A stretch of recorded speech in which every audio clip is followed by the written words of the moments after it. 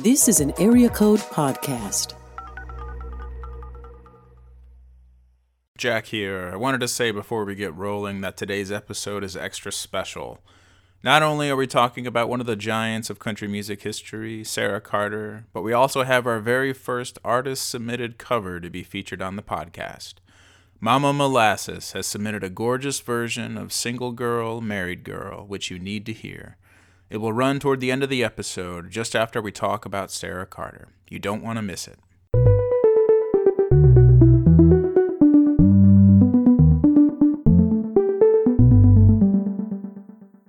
Welcome to Wildwood Flower, stories of women who built country music. I'm your host, Jack Peterson, a lifelong music fan and country music outsider, trying to embrace a genre I've always kept at a distance.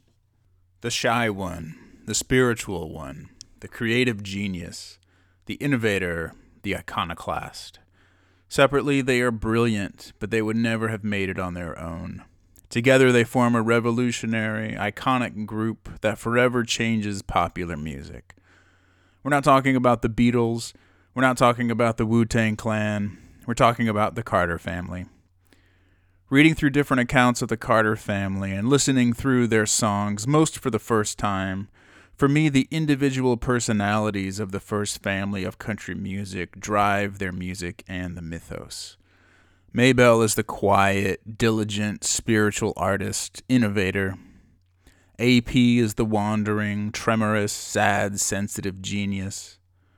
Today we're talking about Sara, the pragmatic, romantic, yearning, stylish, natural talent.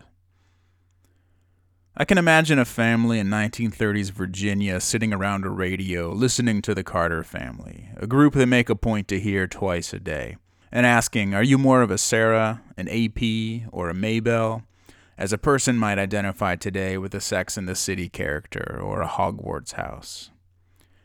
It didn't happen this way. The radio public didn't have access to the nuances of the Carter family personal lives at the time. It was all left to the imagination. It was all sound constructed myth. As much as has been written and said about the Carter family, and as much as the facts have been verified, the lives of these three people maintain mythical elements, truths as mysterious as the deep woods and hollows of Appalachian Virginia. The romance of AP from Poor Valley and Sara from Rich Valley, the all-watching eyes of the close-knit family, forbidden romance in the shadow of Clinch Mountain, outrageous radio personalities in the South Texas desert where metal braces of kids' teeth pick up illegally strong signals, Sara, regal and yearning through it all, Maybelle, gracious and wise, AP, absent-mindedly wandering, loving, and suffering. There's much to tell, so we're spending back-to-back episodes on the Carter family. First, we'll look at Sara. Next, we'll look at Maybelle. These are just the first of many Carter family episodes to come. Both Sara and Maybelle will receive several episodes each, which I'll delineate chronologically, the first ones being up to 1941. Carter's sisters, daughters, and granddaughters will all get episodes as well in the future. Today, to start it all off, we'll get to talk about the first superstar of the podcast, Sara Doherty Carter of Rich Valley in Macy Springs, Virginia. In 1914, A.P. Carter walked over Clinch Mountain in Macy Springs, Virginia to sell fruit trees. It took him days. As he crested the mountain, he heard a woman singing in a plaintive, striking voice. He hastened his step. The owner of the voice would later say, Aunt Susie had one of these tall, old-fashioned sewing machines, and I was standing beside it, and my auto harp was on top of it, and I was just kind of playing around with it. I remember I was singing Engine 143, an old song I learned as a little girl, and this fellow knocked on the door. I remember he just stood there while I sang, and then he said something like, Ma'am, that was mighty pretty playing and singing, and I sure would like you to play that over again for me. And so I did. Of course, that voice belonged to Sara. The song is about an engine driver, Georgie, who tries to make up for lost time, and the train derails. He's badly injured. The doctor tells him that God might still save him. Georgie tells the doctor that he will proudly die for the engine that he loves. Here's the final stanza. The doctor said to Georgie, your life cannot be saved. up on a railroad and laid in a lonesome grave. His face was covered up with blood, his eyes you could not see, and the very last words for George he said was, "Dear my God, to thee."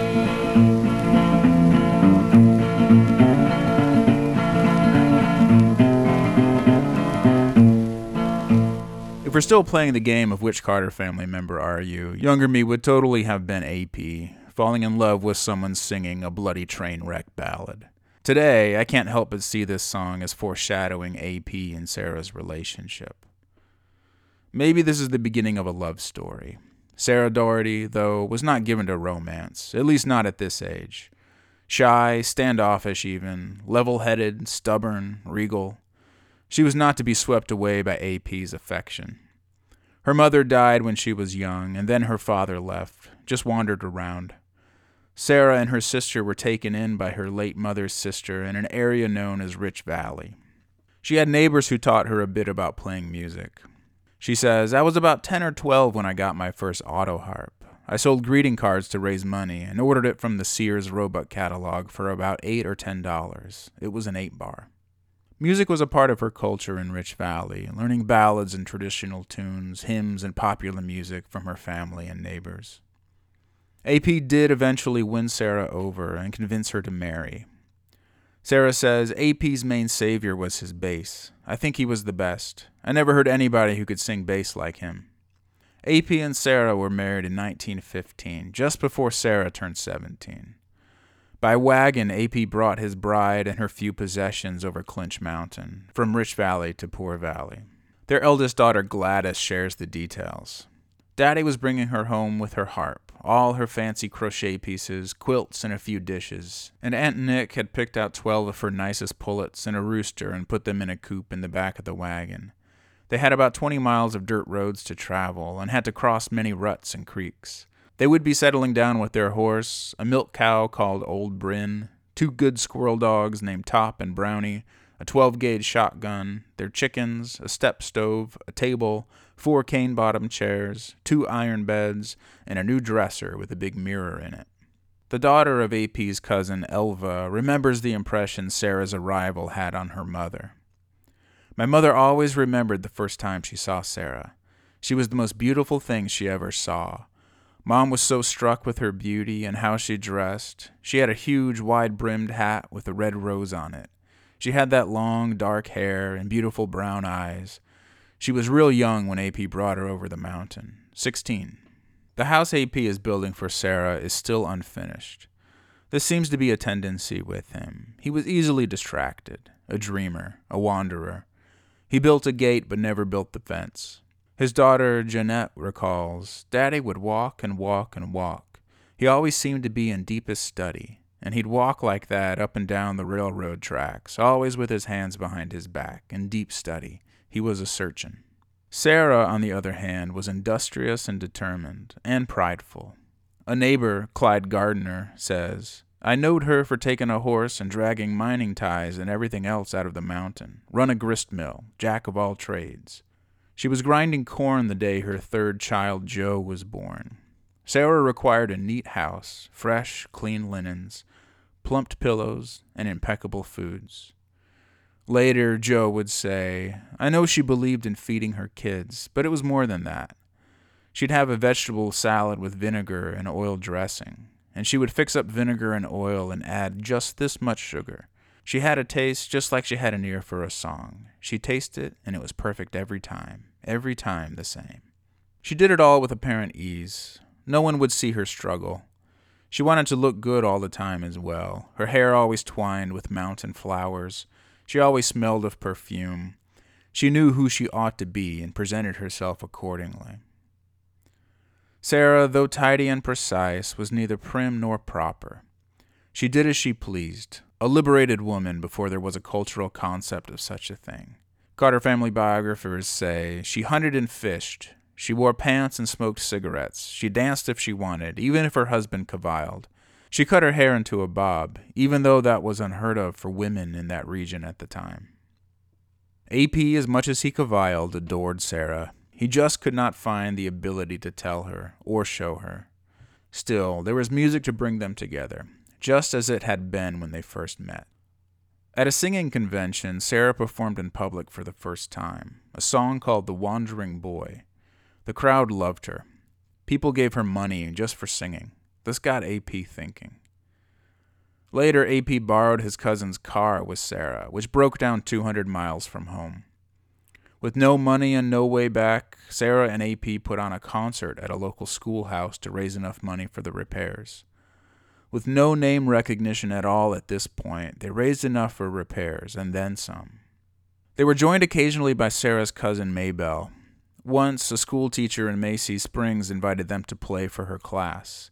After 75 years, a student could still remember the performance. It was the grandest thing there ever was, she says. Sara and Maybelle. Maybelle was only 6 when Sara married. They weren't close. But later, Maybelle married AP's brother Eck, and she and Sara became like sisters. They made music together, and they made easy company. Sara finds security in Maybelle's non-judgmental manner. This may be the first time that the orphaned Sara, married to a dreamer and wanderer, finds security in another person. In July of 1927, AP hears of an opportunity to test out the Carter family's musical prowess outside of Macy Springs, and a chance to make a little money. In Bristol, Tennessee, Ralph Peer was offering $50 per recorded song. AP first convinces Sara, who said, "Aw, Shaw, ain't nobody gonna pay that much money to hear us sing." Then he convinces 8-month pregnant Maybelle. Then he convinces Eck to let pregnant Maybelle go and to lend him his car. In exchange, AP must weed Eck's cornfield. AP, Sara, Gladys, and baby Joe, along with Maybelle, pregnant with Helen, traveled the bruising rough road to Bristol. Here's Sara recalling that event. Well, we went up there to Bristol, and Mr. Pierre, he put an ad in the Bristol paper for all talent to come up and try out. So Maybelle, AP, and I, we decided we'd go up. Of course, we didn't think anything about it. Just thought it more or less just a trip. For the first Peer sessions, Sara, just turned 29, sang lead on all 4 songs they recorded. Maybelle played guitar. AP sang bass, but kept wandering away from the microphone. When Peer asked him about it, he just said, "I just bass in every once in a while." Here's one of the songs they recorded for that first session. My heart is sad and I'm in sorrow for the only one I love. When shall I see him? Oh, no, never till I meet him in heaven above. Oh, bear me under the weeping willow, yes, under the weeping willow tree. So he may know where I am sleeping, and perhaps he will weep for me. Peer remembered that day. He says, "They wandered in. He's dressed in overalls, and the women are country women from way back there, calico clothes on. The children were poorly dressed. They were backwoods people, and they were not accustomed to being in town, you see. They didn't know what to do, but as soon as I heard Sara's voice, that was it. You see, I had done this so many times that I was trained to watch for the one point. As soon as I heard her voice, why, I began to build around it, and the first recordings were on that basis." Sara's voice was distinctively deep, beautiful, but for some reason the recording company pitched it up on the first sessions. Ralph Peer's son says, "My father always said that what amazed him was they were good, but they didn't seem to know how good they were." One thing to keep in mind is that only about 5% of recorded music at this time featured women. Of that 5%, many of the women were background players in a family band. There were very few women taking lead in vocals or instrumentation around this time, in the same way that Sara and Maybelle were. The Carters returned home, having recorded 6 songs over 2 days. The second day of recording, AP missed a session, looking for a tire for their car, so it was just Sara and Maybelle. The family was happy to have the cash. AP weeded Eck's field, and they forgot about it. Maybelle gives birth to Helen a month later. Living with AP was not easy for Sara. AP was stubborn, with strong convictions and a temper. Legend has it that while pregnant with him, AP's mother was picking apples when a lightning bolt hit the apple tree, and AP was thus born with a tremor. He tremored in his hands and his voice. When he would get angry, his tremor would rise and gain speed. Sara is said to never have lost her calm in the midst of AP's anger. In 1928, Pierre and Victor released Single Girl, Married Girl. One of the sides cut the second day of recording when AP was off tending to his tire business.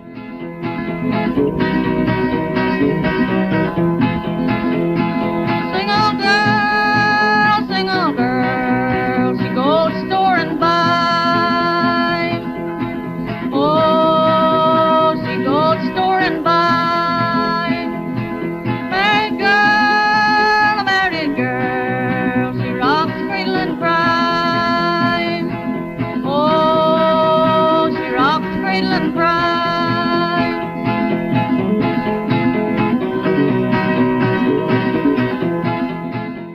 Sara didn't want to record the song for reasons that are left to speculation. Maybe the lyrics hit too close to home. Maybe they sounded like complaining, something uncharacteristic of Sara's stoicism. Regardless, Sara's performance, a lone voice without harmony, struck a chord with listeners, and the record took off, selling all over the South. And I know we made Single Girl, Married Girl. And I didn't want to sing that song. I didn't like it. And I told Mr. Pierre, I said, I don't like that. I'd rather not sing that. Oh, he says, I want you to sing that. So I sang the Single Girl, sang it as a solo. And I don't remember how many we made. I mean, I don't know the titles, all of them. Anyway, Bury Me Under the Weeping Willow was the first one. And I think we sang Little Log Cabin by the Sea. And so it wasn't long till they came out, you know, after he got back and got them recorded. And when we got our first royalty, why, the Single Girl, Married Girl had sold the most. The very one that I didn't want to sing had sold the most. So like I say, there's some songs we sang that I like and some that I didn't like, but mostly the ones that I didn't like seemed like the one sold the most. They started making some money through royalty checks. With what she was making, Sara could afford more expensive clothes, better perfume, blue waltz was her preference, and nail polish. Pierre wanted them to record more, this time in Camden, New Jersey, at the Victor Recording Studios. The deal that Pierre made with the Carters also involved royalties on any song they could bring in that wasn't already copyrighted. This led AP on song collecting excursions all around Virginia, which caused him to be gone from home much of the time. AP wasn't traveling alone. He befriended and enlisted a black musician named Leslie Riddle to help him in his song hunting. Riddle said, "If I could hear you sing, I could sing it too. I was his tape recorder. He'd take me with him, and he'd get someone to sing the whole song. Then I'd get it and learn it to Sara and Maybelle." Riddle provided access to AP and to the repertoires of black musicians and congregations. We might be uncomfortable with this. I'm uncomfortable with this, since AP, due to Pierre's coaching, would claim copyright on the songs the Carter family recorded so that Pierre and the Carters could get the royalties. It's unlikely that these royalties found their way to the people from whom AP collected the song. It's also unclear how or if Leslie Riddle was compensated for his assistance. As Riddle tells it, there was a time when there was a tension between Leslie and AP, when Leslie heard a song that he had taught AP on the radio being performed by the Carter family. He didn't know AP had taken it and recorded it. AP's doggedness and his partnership with Riddle gave the Carter family a repertoire of songs and styles that ranged in origin from the blues,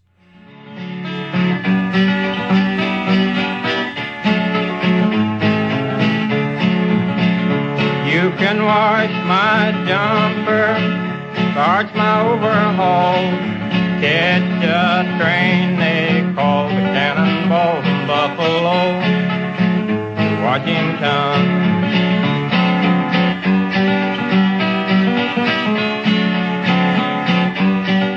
English ballads, I'm going away to leave you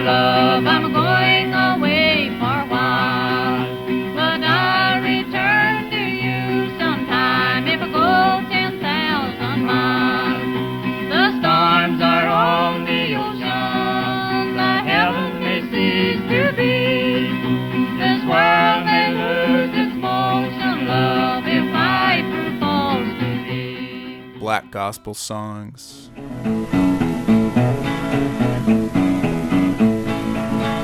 I've got a home in that rock, don't you see? Don't you see? I've got a home in that rock, don't you see? I've got a home in that rock, just beyond the mountain top. Hide me, oh rock of ages, cleft for me. Songs from the Shape Note songbooks. Hold fast to the right, hold fast to the right, wherever your footsteps may roam. And forsake not the way of salvation, my boy, that you learned from your mother at home. And Pentecostal holiness songs. Endless death will to you then have come, if the light has gone out in your soul. Oh, just think how in death you would feel, with the light growing dim in your soul. Oh, how lonely it will be, oh, how still, if the light has gone out in your soul. The Carters also began writing their own songs. Sara wrote 2 songs for a 1930 recording session. Oh, dear mother, I fought through for my country and for you, and I'm dying for the red, white, and blue. Oh, carry me back to old Tennessee. Let this be my last repose. Lay my feet beneath the lilac, lay my head beneath the rose.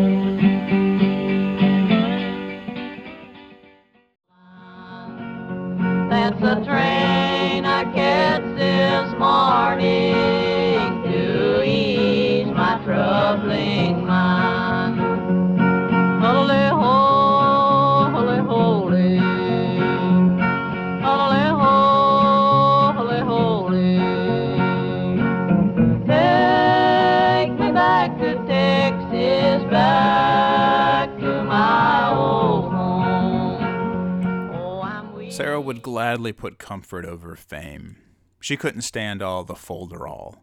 She could never feel comfortable on stage. Let's just cut some more records, she would say. Sara began to back out of performances. AP had to get his sister Sylvia to fill in. Things were worsening between Sara and AP at home. AP would go song collecting for weeks at a time without leaving Sara and the 3 kids any money at all. To feed her family, Sara resorted to dragging timber down from the mountains, which she would sell at the nearby Eastman Kodak Company. Of this time, their son Joe recalls, she'd be cutting down wood, pulling timbers out of the mountains, and Daddy out somewhere trying to learn a song. He never stopped to think what effect it might have on his family. AP may have loved Sara, but for whatever reason, he couldn't and didn't show it. What's more, he became more lost in his own world, with apparently little regard for Sara. One day, when Sara returned home with the children, she found that a big cedar by the house was chopped down and cleared away because AP was going to plant a maple in its place.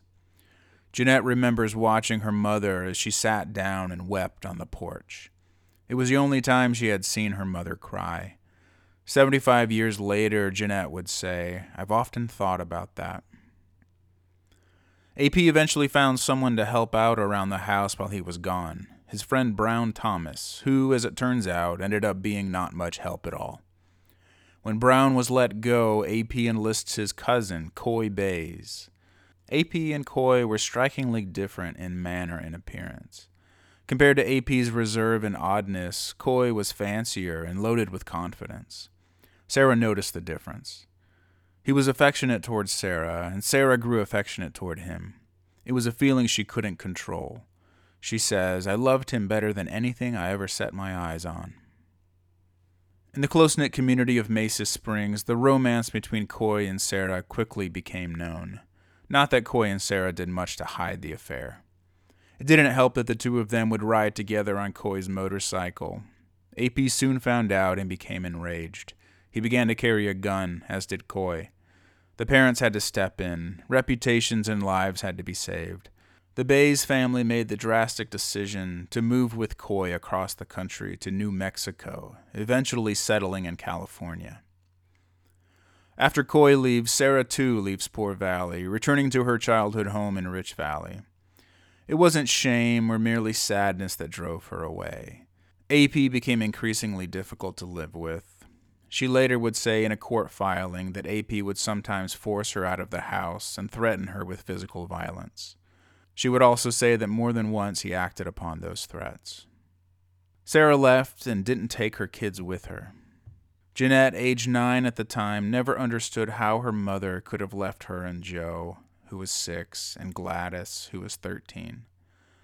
Sara never apologized for abandoning them. When asked about it, she would merely declare her overpowering love for Coy, as if she was helpless in the matter. Still, AP would bring the kids over the mountain to see Sara from time to time. Sara wouldn't return the visit. Needless to say, this separation threatened the future of the band. Sara refused to return to New Jersey for their next recording session. AP didn't know what to do. Ralph Peer had an idea. In May of 1933, Sara received a letter from Ralph Peer's wife, Anita, who made a plea for Sara to reconsider in light of the opportunity for her to make some money during such a hard time for the country. Remember, this was the Great Depression. A line from the letter read, "Even if you never lived together again, you could get together for professional purposes like movie stars do." The petition works, and Sara begins spending more time in Mesa Springs for practice, staying with Maybelle and Eck. In June, they make the session in New Jersey, recording 16 songs, including the immortal "Will the Circle Be Unbroken," which Victor would not release, and the classic "Gold Watch and Chain." I have nothing to cheer my poor heart. This whole world would seem sad, love, without you. Tell me now that we're never to part. Oh, I'll pawn you my gold watch and chain, love, and I'll pawn you my gold diamond ring. I will pawn you this heart in my bosom, unless say that you love me again. The sales began to dwindle, though they noticed that Peer still seemed to be doing all right. Peer left Victor and took the Carters with him to his new venture, American Recording Company. In the move, Peer lessened the amount of royalties awarded to the Carters. Maybelle and Sara began to show discontentment. AP remained loyal to Peer. Maybelle would later say, "Mr. Peer made us famous, and we made him rich." The following year's sessions contained some of my favorites of the Carter family songs, including "Are You Tired of Me, My Darling?" Tell me, could you live life over? Could you make it otherwise? Are you tired of me, my darling? Answer only with your eyes. I'm working on a building. I'm working on a building. I'm working on a building. I'm working on a building for my Lord, for my Lord. It's a Holy Ghost building. It's a Holy Ghost building. It's a Holy Ghost building for my Lord, for my Lord. And no hiding place down here. Sister Mary wears the golden chain. There's every link in Jesus' name. There's no hiding place down here. There's no hiding place down here. There's no hiding place down here. Well, I run to the rocks to hide my face. The rocks cried out, no hiding place. There's no hiding place down here. Still, the move away from Victor did cause an increase in cash flow. In 1935, the Carter family recorded 40 sides for Decca at $75 per side each. Many of the sides re-recordings of some of the biggest Victor hits, like Keep on the Sunny Side, Wildwood Flower, and Single Girl, Married Girl. In 1935, they also re-recorded Will the Circle Be Unbroken. Lord, I told thee, Undertaker, Undertaker, please drive slow. For this body you are hauling, Lord, I hate to see her go. Can the circle be unbroken by and by, Lord, by and by? There's a bitter home awaiting in the sky, Lord, in the sky. The Carters were surviving the Great Depression financially, but in 1936, Sara was nearly 40 and alone. Sara, despite her isolation, or because of it, became more regal in composure and appearance. She maintained soft-looking hands with rings and bright red nail polish, unlike the working hands of the other women in Mesa Springs. Coy, always on her mind, sent her letters at first, but the letters stopped. Soon, it had been months with no word from Coy. In 1936, Sara sees no way to stay married to AP, and she files for divorce. AP, after showing initial resistance, did not contest the divorce. In fact, he did not even acknowledge it. The divorce decree reads, the defendant had failed to demur to, plead to, or answer said bill. AP was awarded custody of the children. As much as the divorce divided the family domestically, it only strengthened the financial incentive to keep the Carter family recording music. AP was to buy a farm from Sara at $1,200, and Sara was awarded half of AP's royalty payments until the farm was paid off. In 1936 and 1937, the Carter family records nearly 60 songs for Decca, including Hello Stranger and No Depression in Heaven. Hearts of men are failing, for these are latter days we know. The Great Depression now is spreading. God's words declared it would be so. I'm going where there's no depression, to the lovely land that's free from care. I'll leave this world of toil and trouble. My home's in heaven, I'm going there. Despite the divorce, or because of it, the Carters never sounded better. Estación XT, Monterrey, Nuevo León. In other words, this is station XCT, Monterey, down Mexico way. Now here's that well-known and better-loved family of radio, the Carter family. In fall of 1938, the Carters were invited to join the XERA radio station programming in Del Rio, Texas, headed by notorious huckster John R. Brinkley. They would be offered $75 each week with 6 months of paid vacation to perform 2 radio stations a day, morning and evening. Sara, again, was attracted to the idea of a steady income during hard times. No live audience, no Ralph Peer, wide open space. Jeanette and Joe were left behind to live with Ma Carter.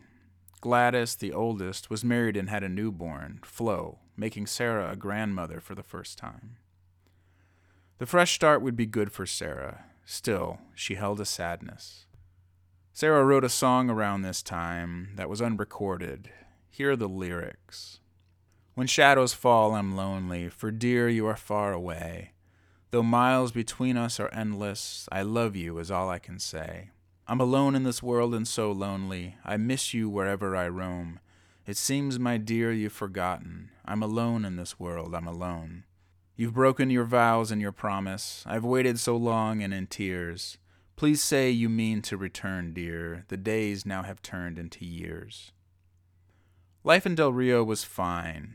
Twice a day, the Carters would cross the border into Mexico to record their program. The station was in Mexico as a way to skirt the U.S. limits on radio station watts. XERA, operating at 500 kilowatts, a border blaster, was billed as the world's most powerful radio station. The Carter family music was reaching nearly all of the U.S. and some of Canada. A young Johnny Cash was listening in Arkansas. Of course, the Carter children were listening in Virginia. Sara, aware of the station's reach and feeling more alone than ever, took a bold step.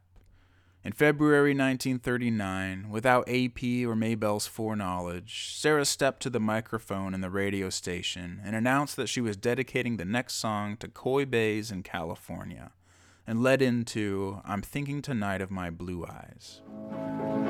It would have been better for us both had we never, in this wide and wicked world, had never met. For the pleasures we both seen together, I am sure, love, I'll never forget. Oh, I'm thinking tonight of my blue eyes, who is sailing far over the sea. Oh, I'm thinking tonight of my blue eyes, and I wonder if he ever thinks of me. It had been 6 years since Coy had left Poor Valley. Though there were opportunities, Coy never married or showed much interest in women at this time. Coy stopped talking about Sara, like he once had, because the letters stopped coming. It wasn't because Sara wasn't writing. It was because Coy's mother was intercepting the letters and destroying them. Of course, the Bays were listening that day. Everyone was. Stella, Coy's sister, remembers that broadcast. She says, Sara dedicated a song on the radio. I think he said, Mom, I'm gonna go get Sara. Mama says, well, Coy, I guess you better go get her. Coy indeed went and got her. He and Sara were married immediately, February 20th in 1939 in Brackettsville. The affection that Sara received from Coy was drastically different from AP. Coy's sister Stella, again, says, this was not a fling thing. It was not just an affair. It was deep love. If she sat on the couch, he sat down with her. And they would talk. They loved one another. It just showed. It was hard for AP to have Coy and Sara, newlywed with obvious love, in the same town. Joe would say he had no zeal. It seemed like after that he was lost. The announcer for the program, Harry Steele, says of AP, he became nervous and ill at ease after Sara's marriage to her second husband, and the agency for which we worked decided he was transmitting his mood unwittingly over the air. They sent AP home a month early, leaving Sara and Maybelle to do all the work. Maybelle and Sara finished up their obligations, and both would still record with AP as the Carter family in 1940 and 1941. After this, Maybelle incorporates her daughters into the act and continues to tour and record. AP retires from music to establish a general store in Mesa Springs. Sara had found security outside of making music with AP, and finally was with the man she loved without stigma or judgment. She retires and moves to California with Coy. As much as packed into this episode, it is only one slice of the beginning of the story of the Carter family. We'll look closely at Maybelle's life during this time in our next episode, and we'll reconnect with Sara, Maybelle, and the rest of the Carter women as we move into the 40s, 50s, 60s, and eventually 70s. And now, as promised, straight out of Bristol, Tennessee, the birthplace of country music itself, here is Mama Molasses covering Single Girl, Married Girl.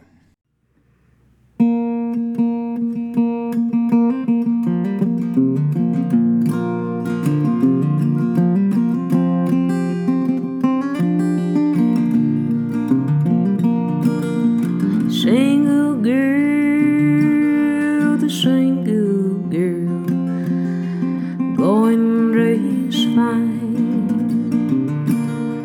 Oh, going race fine.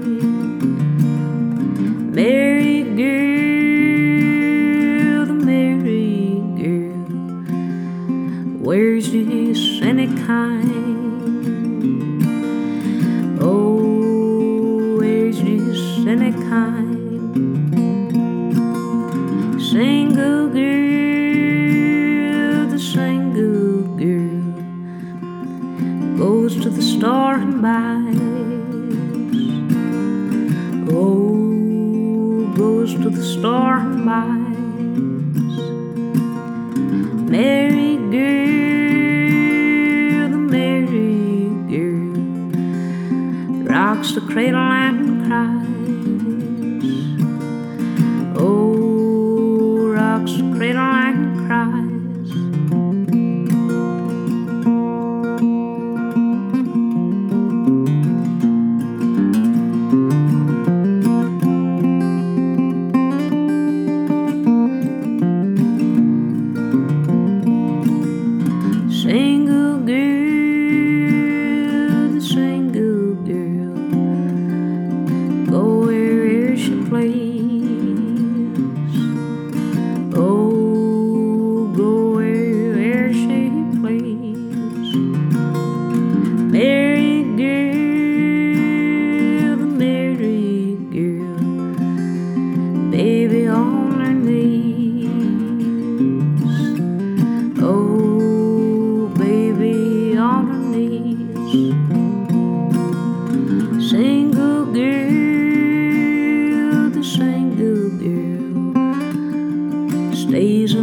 better one.